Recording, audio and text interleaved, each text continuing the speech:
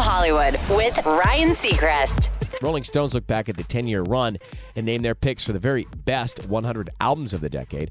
And while there's a lot of great music from top to bottom, we clearly don't have time for the whole roll call, so we'll do the top three, starting at number 3 with Kendrick Lamar's Grammy-winning To Pimp a Butterfly. Beyonce's Lemonade finishes the 10s at number 2. And the number 1 album for the whole decade, Kanye's My Beautiful Dark Twisted Fantasy, was Rolling Stone's best album pick. That's direct from Hollywood.